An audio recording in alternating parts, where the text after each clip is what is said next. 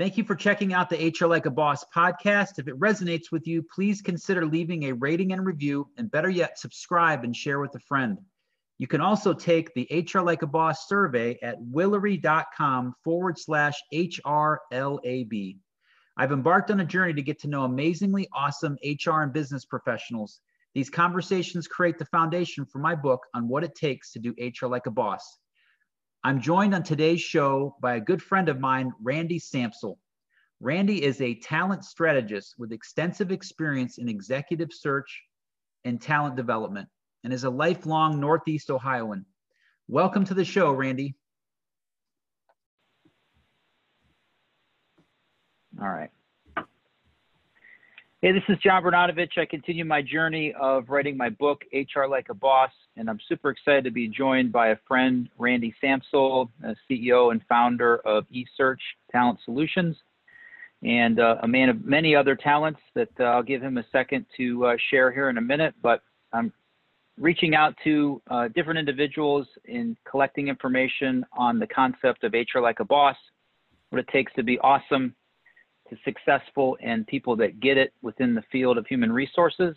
And I describe doing HR like a boss as a business person that just so happens to practice in the field of human resources. So speaking of one of those professionals, I'm joined today by Randy Samsel. Randy, it's good to see you. Good to see you, John. Thanks for having me. You got it.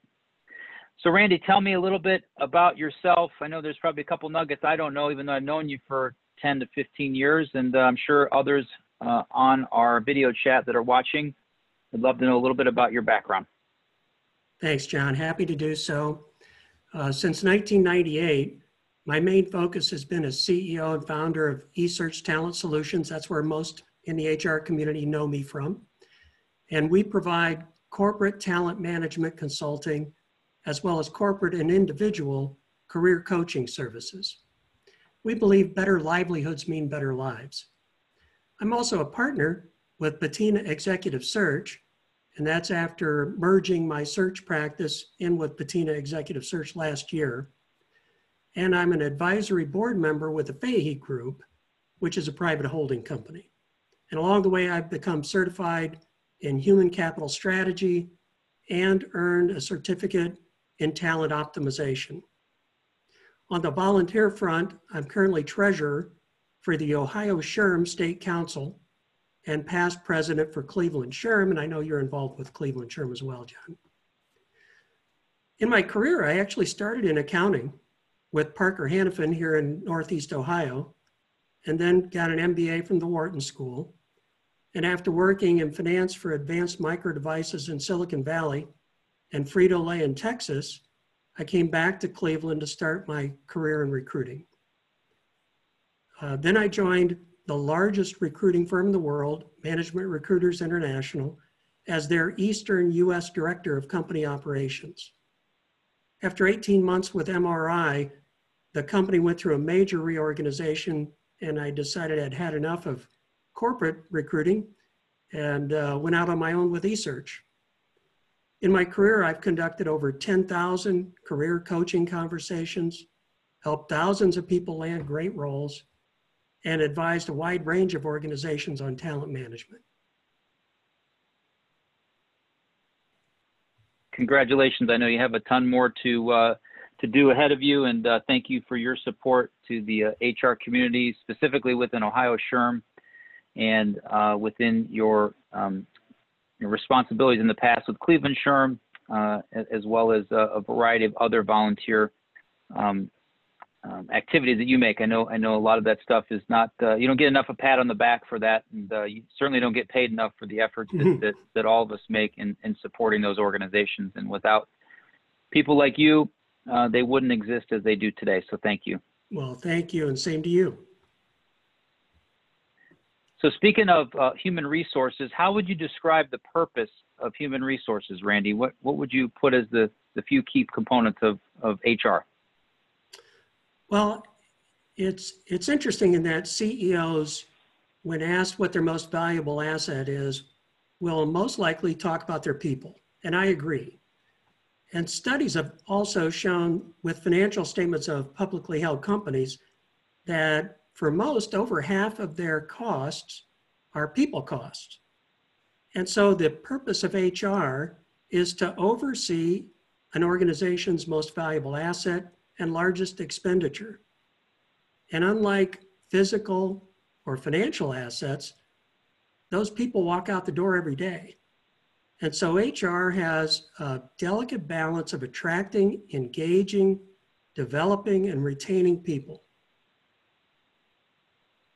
And I know based upon the work you've done in the latter part of your career with eSearch and some of the other services that you guys have innovated, I know you've been intimately involved in that aspect of it, of attracting and developing and retaining. So certainly bring a unique level of perspective. Not only you do that for your own firm, right, of the people that work for you, but then you also get to see how companies do it, I would assume really well, which maybe we can talk about a little bit, and maybe those companies that don't do it well at all, which maybe we can leave the names out for that, but you probably learn a lot from both of those experiences, my guess. That's true. You know, many times in consulting, our clients are coming to us because they have challenges that they want help with, and those range across the board. But in dealing with people, you know, people are people. No two people are the same, and that's a strength, and it's also a challenge. Organizations are used to dealing with other issues by using uniform policies and procedures, and that often doesn't work with people. Yeah, right, for sure. So what have you enjoyed the most about working in human resources over your career, Randy? Well, as hokey as this may sound, I really enjoy the challenge of helping organizations and people reach their goals. And I'm fortunate to be able to do that on a daily basis. But I think about that even more now with the rate of change that's going on in the world and in HR, especially this year. We can all use more help. So the issues our employees face in their lives become our issues in HR. So for example, COVID-19 has caused health and job security concerns unlike any we've faced before, and it'll have a permanent impact on the way we work. Black Lives Matter and Me Too movements have revealed the tremendous toll discrimination and hatred have had on people's lives and exposed an ugly underbelly of society and many workplaces that we need to address. So the importance and urgency of the work we do in HR has never been greater, and that raises the profile for HR. You know, over the years, we've heard many people complain about wanting a seat at the table for HR, and I think we have that seat at the table now. And in fact, if for any organization that hasn't already elevated HR to a C-suite status, I encourage them to do so right away. Yeah, no, it's interesting you say that, having spoken to several people throughout this journey. The proverbial seat at the table is a very common topic, Randy, which I know you probably hear all too often, whether it be ones that have it or ones that maybe want it and don't have it. And something we talked about quite a bit in the past is just the ability to add the right amount of value, to understand what the business organization needs, and then ultimately earning the chance to continue to have your seat at the table, right? Because if you continue to add value, then you'll continue to support and provide that level of expertise. If for some reason, executive leadership or your board or your president or owner don't see that, then that can change pretty quickly. That's right. Yeah, I like the way you describe your goal with your book, and that it's about having HR people be business people first, who happen to be in HR. And in my executive search work, when I talk with individuals who are either candidates for roles or are interested in moving into the C-suite, that's one of the pieces of advice I give them is think about how you're going to help answer organization-wide questions. it'll be assumed that you're an expert in your silo, your function. But in order to earn that seat and keep that seat, you have to be able to contribute at the overall level in making business decisions. Yeah, no doubt. I know, and I'll get that kind of leads me into my next question. And you mentioned that you're kind of, you use the word corny answer. I don't think it is at all, because it's yours and what's worked for you in your career. So understanding and helping people achieve their goals. How do you define or describe that success in what you do? Like, are you able to consistently measure that for placements that you made or clients that you have? I know quantifying SMART goals is a critical aspect to achieving them. So I'm just curious as to how do you describe the success in what you do? That's a great question, and you're right, SMART goals are important. For me, the way I measure success is directly tied to the success of my clients. And so we use feedback from our clients. That's the best measure, quantitative and qualitative feedback. I take all of that seriously. And if you're like me, when you have a client says, well done, that's a great step in the right direction. But it's also more than that for me. It's more than a successful placement or a successful project. I'm looking to help create value over the long run. So every day in my business and in HR, we touch people's lives. And my goal is to have a positive impact with each of those touch points. Sure. Yeah, no, big, yeah. Value, impact, the quality of the things that you do, the expertise you bring, I think that makes a huge, huge difference. So I know you mentioned kind of the unique premise of the book is people that practice business, or people that are business people that just so happen to practice HRs. It's kind of my motivation and driver. And it is broadly understanding a wide range of things within your business, your industry, your company, not just the lane that you may have in HR or compensation or benefits that might be. So I'm curious if there's any characteristics you've seen in the many successful HR professionals you work with over the years. What stood out to you, Randy? Well, there are really 4 characteristics that I think are consistent with the people I've seen who are highly successful in their careers, and especially in HR. And the first is, I'll call it authentic empathy. And one way to describe that I hear quite a bit is listening to understand as opposed to listening to respond.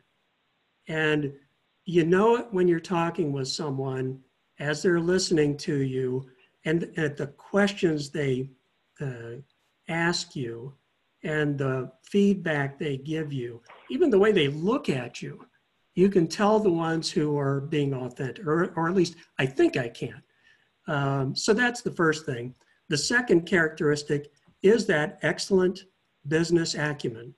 You know, it's more than being really good at your function, it's understanding the business. So when I talk with a really impressive HR person, often I forget they're in HR. The way they're talking about their organization, their products, their services, their clients and customers, what they accomplish, that all tells me that they are really good at the business in addition to being in HR. A third one, and by the way, these next 2, the last 2, are ones that CEOs tell me are important for any leadership role. And the first of those is leadership ability. You know, the ability to lead people, and it's management versus leading. You know, management is telling, leading is helping others be successful. And then finally, professional agility. You know, the ability to pivot. The rate of change in the world, in business, in our organizations is insane and getting greater. So I look at that, and when I talk with a hiring manager, for example, who says, Randy, here are the 10 things we need in the background of an individual. If they don't mention leadership and agility, then I bring it up. Because many times people are focused on skills and abilities that 5 years from now won't even be important. So if you're looking for a long-term employee, wouldn't it be important to find someone who recognizes change, can help with that change, and help move your organization forward? So I got a little on my soapbox there. Sorry about that. But those are the four characteristics I look for. Yeah, stay on that soapbox. That's great, Randy. And I agree. And we've never, at least in my professional career in 25 years, never been forced more to be professionally agile. I know we were, as an organization, daily huddles on what was going on with COVID, even more so multiple. It felt like hourly things were changing. And we're still living in this state of flux to where, you retool your plan, 1 or 2 or 3 times in the course of a year. Maybe doing that, 2 or 3 times in the course of a month or a quarter seems extreme, but things were always changing and people had to be nimble. If not, you're in a much more difficult place, and rightfully so, right? It's been unique, challenging times, and I get it if people haven't been able to adjust, because it's scary what's going on, for sure. Yeah. So speaking of, I know we all don't like COVID, right? COVID, no one is a fan of COVID. It's flipped our world upside down. I'm curious, as I've done this and have had the talk of HR Like a Boss in the community of HR, one of the most unique things that's happened is I'll ask this question of the group: why do people not like human resources? And I'm amazed at the number of hands that go up in a presentation and how much participation we get. Even there's a slide that I have that says "I hate HR," and it was very easy for me to find. So I'm just curious, in your experience, for maybe executives that you've spoken with that aren't in HR or other client contacts, what would you say brings them to the "I don't like HR" statement? Good question. And as I think about what I'm going to tell you, I'm not sure it's unique to HR. There are some unique aspects of why people dislike HR. But actually, I think people complain about a person or a function when that person who's complaining, when their unique expectations are not met. So in HR, meeting the expectations of everyone is impossible. So we're going to get complaints about HR. But overall, as I think about what people have complained about over the years, a lot of it has to do with sticking to the rules and in short, saying no. Whenever I go to HR, they say no. And I don't care what their reason is, whether it's a legal or policy reason. I just want to do something and they say no. And then the other is they're not meeting my needs. And sometimes those needs aren't reasonable. Sometimes they are and aren't being met.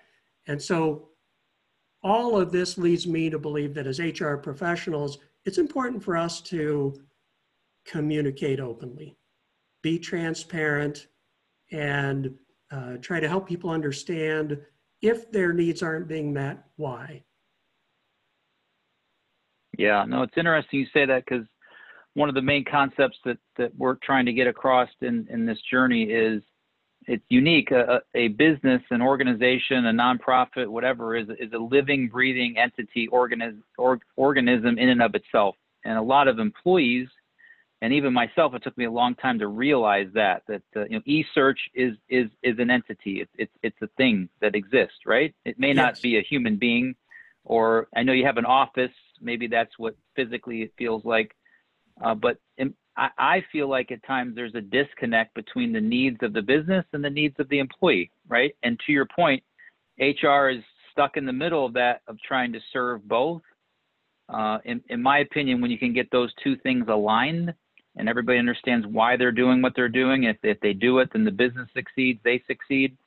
That becomes a beautiful thing. And that's a foundational premise of the book, is HR's influence over such a large, wide range of people is greater than really any other function within a business, and their ability to kind of get people to understand how the business works, at the same time what their role is within the organization, and how can they get the most out of what they're doing. So, boy, you hit it on the nail in the head with that, John. I think that I think about, I've dealt with a lot of CFOs over the years, and CFOs have a fiduciary responsibility, it's called, where they have responsibility to help the organization succeed, but they also have sometimes a competing obligation to shareholders to make sure that, you know, everything's being done on the up and up, and the company's not wasting money.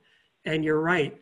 While that fiduciary responsibility for CFOs is, you know, widely known, I think it's less understood how broad that similar responsibility is for HR professionals to the company and to the employees.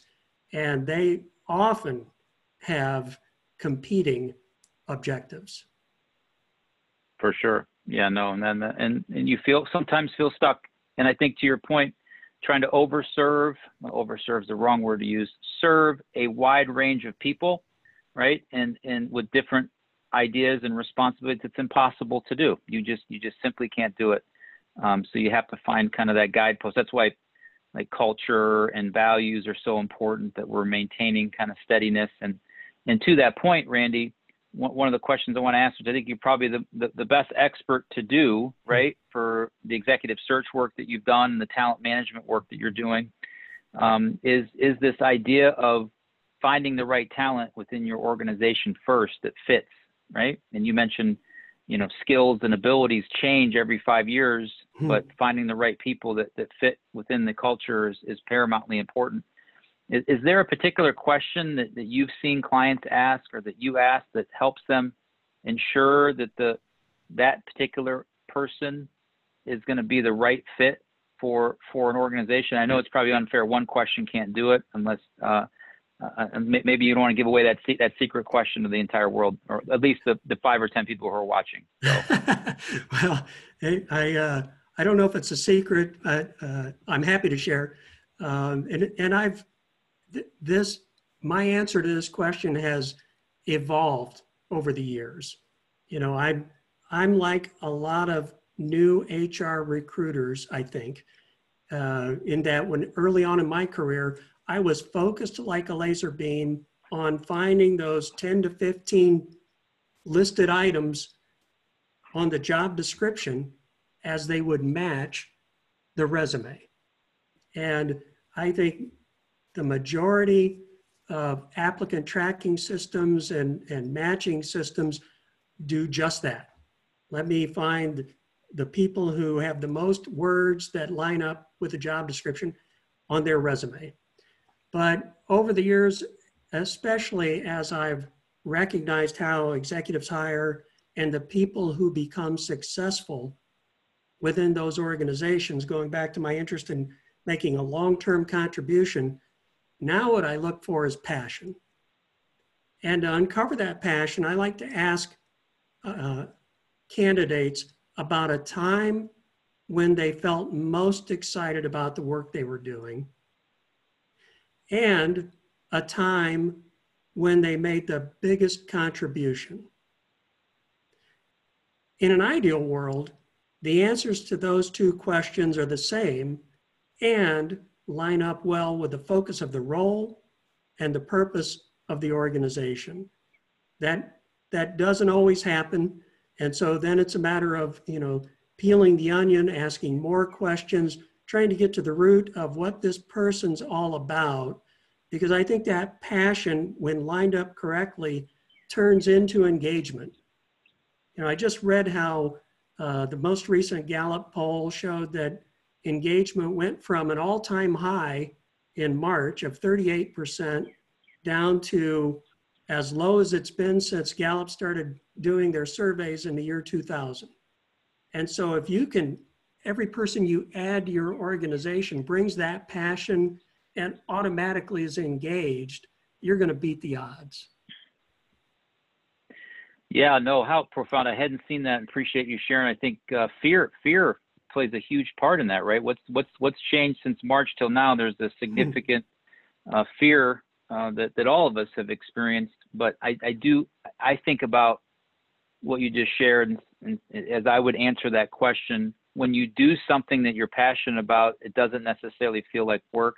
Right. And when you're doing something that you love or passionate about, I wouldn't say you'll do it for free, but you'll do a lot of things that you normally wouldn't do for things you don't like. Right. Right. Like there's a lot to that. So that's pretty cool.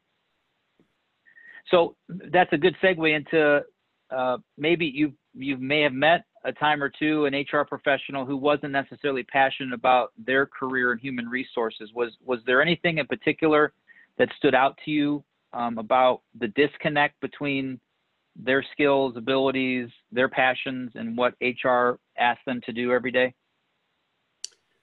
There is. I've talked with many unhappy HR professionals over the years, and some of it is specific to the role they have, and keeping with the theme of engagement.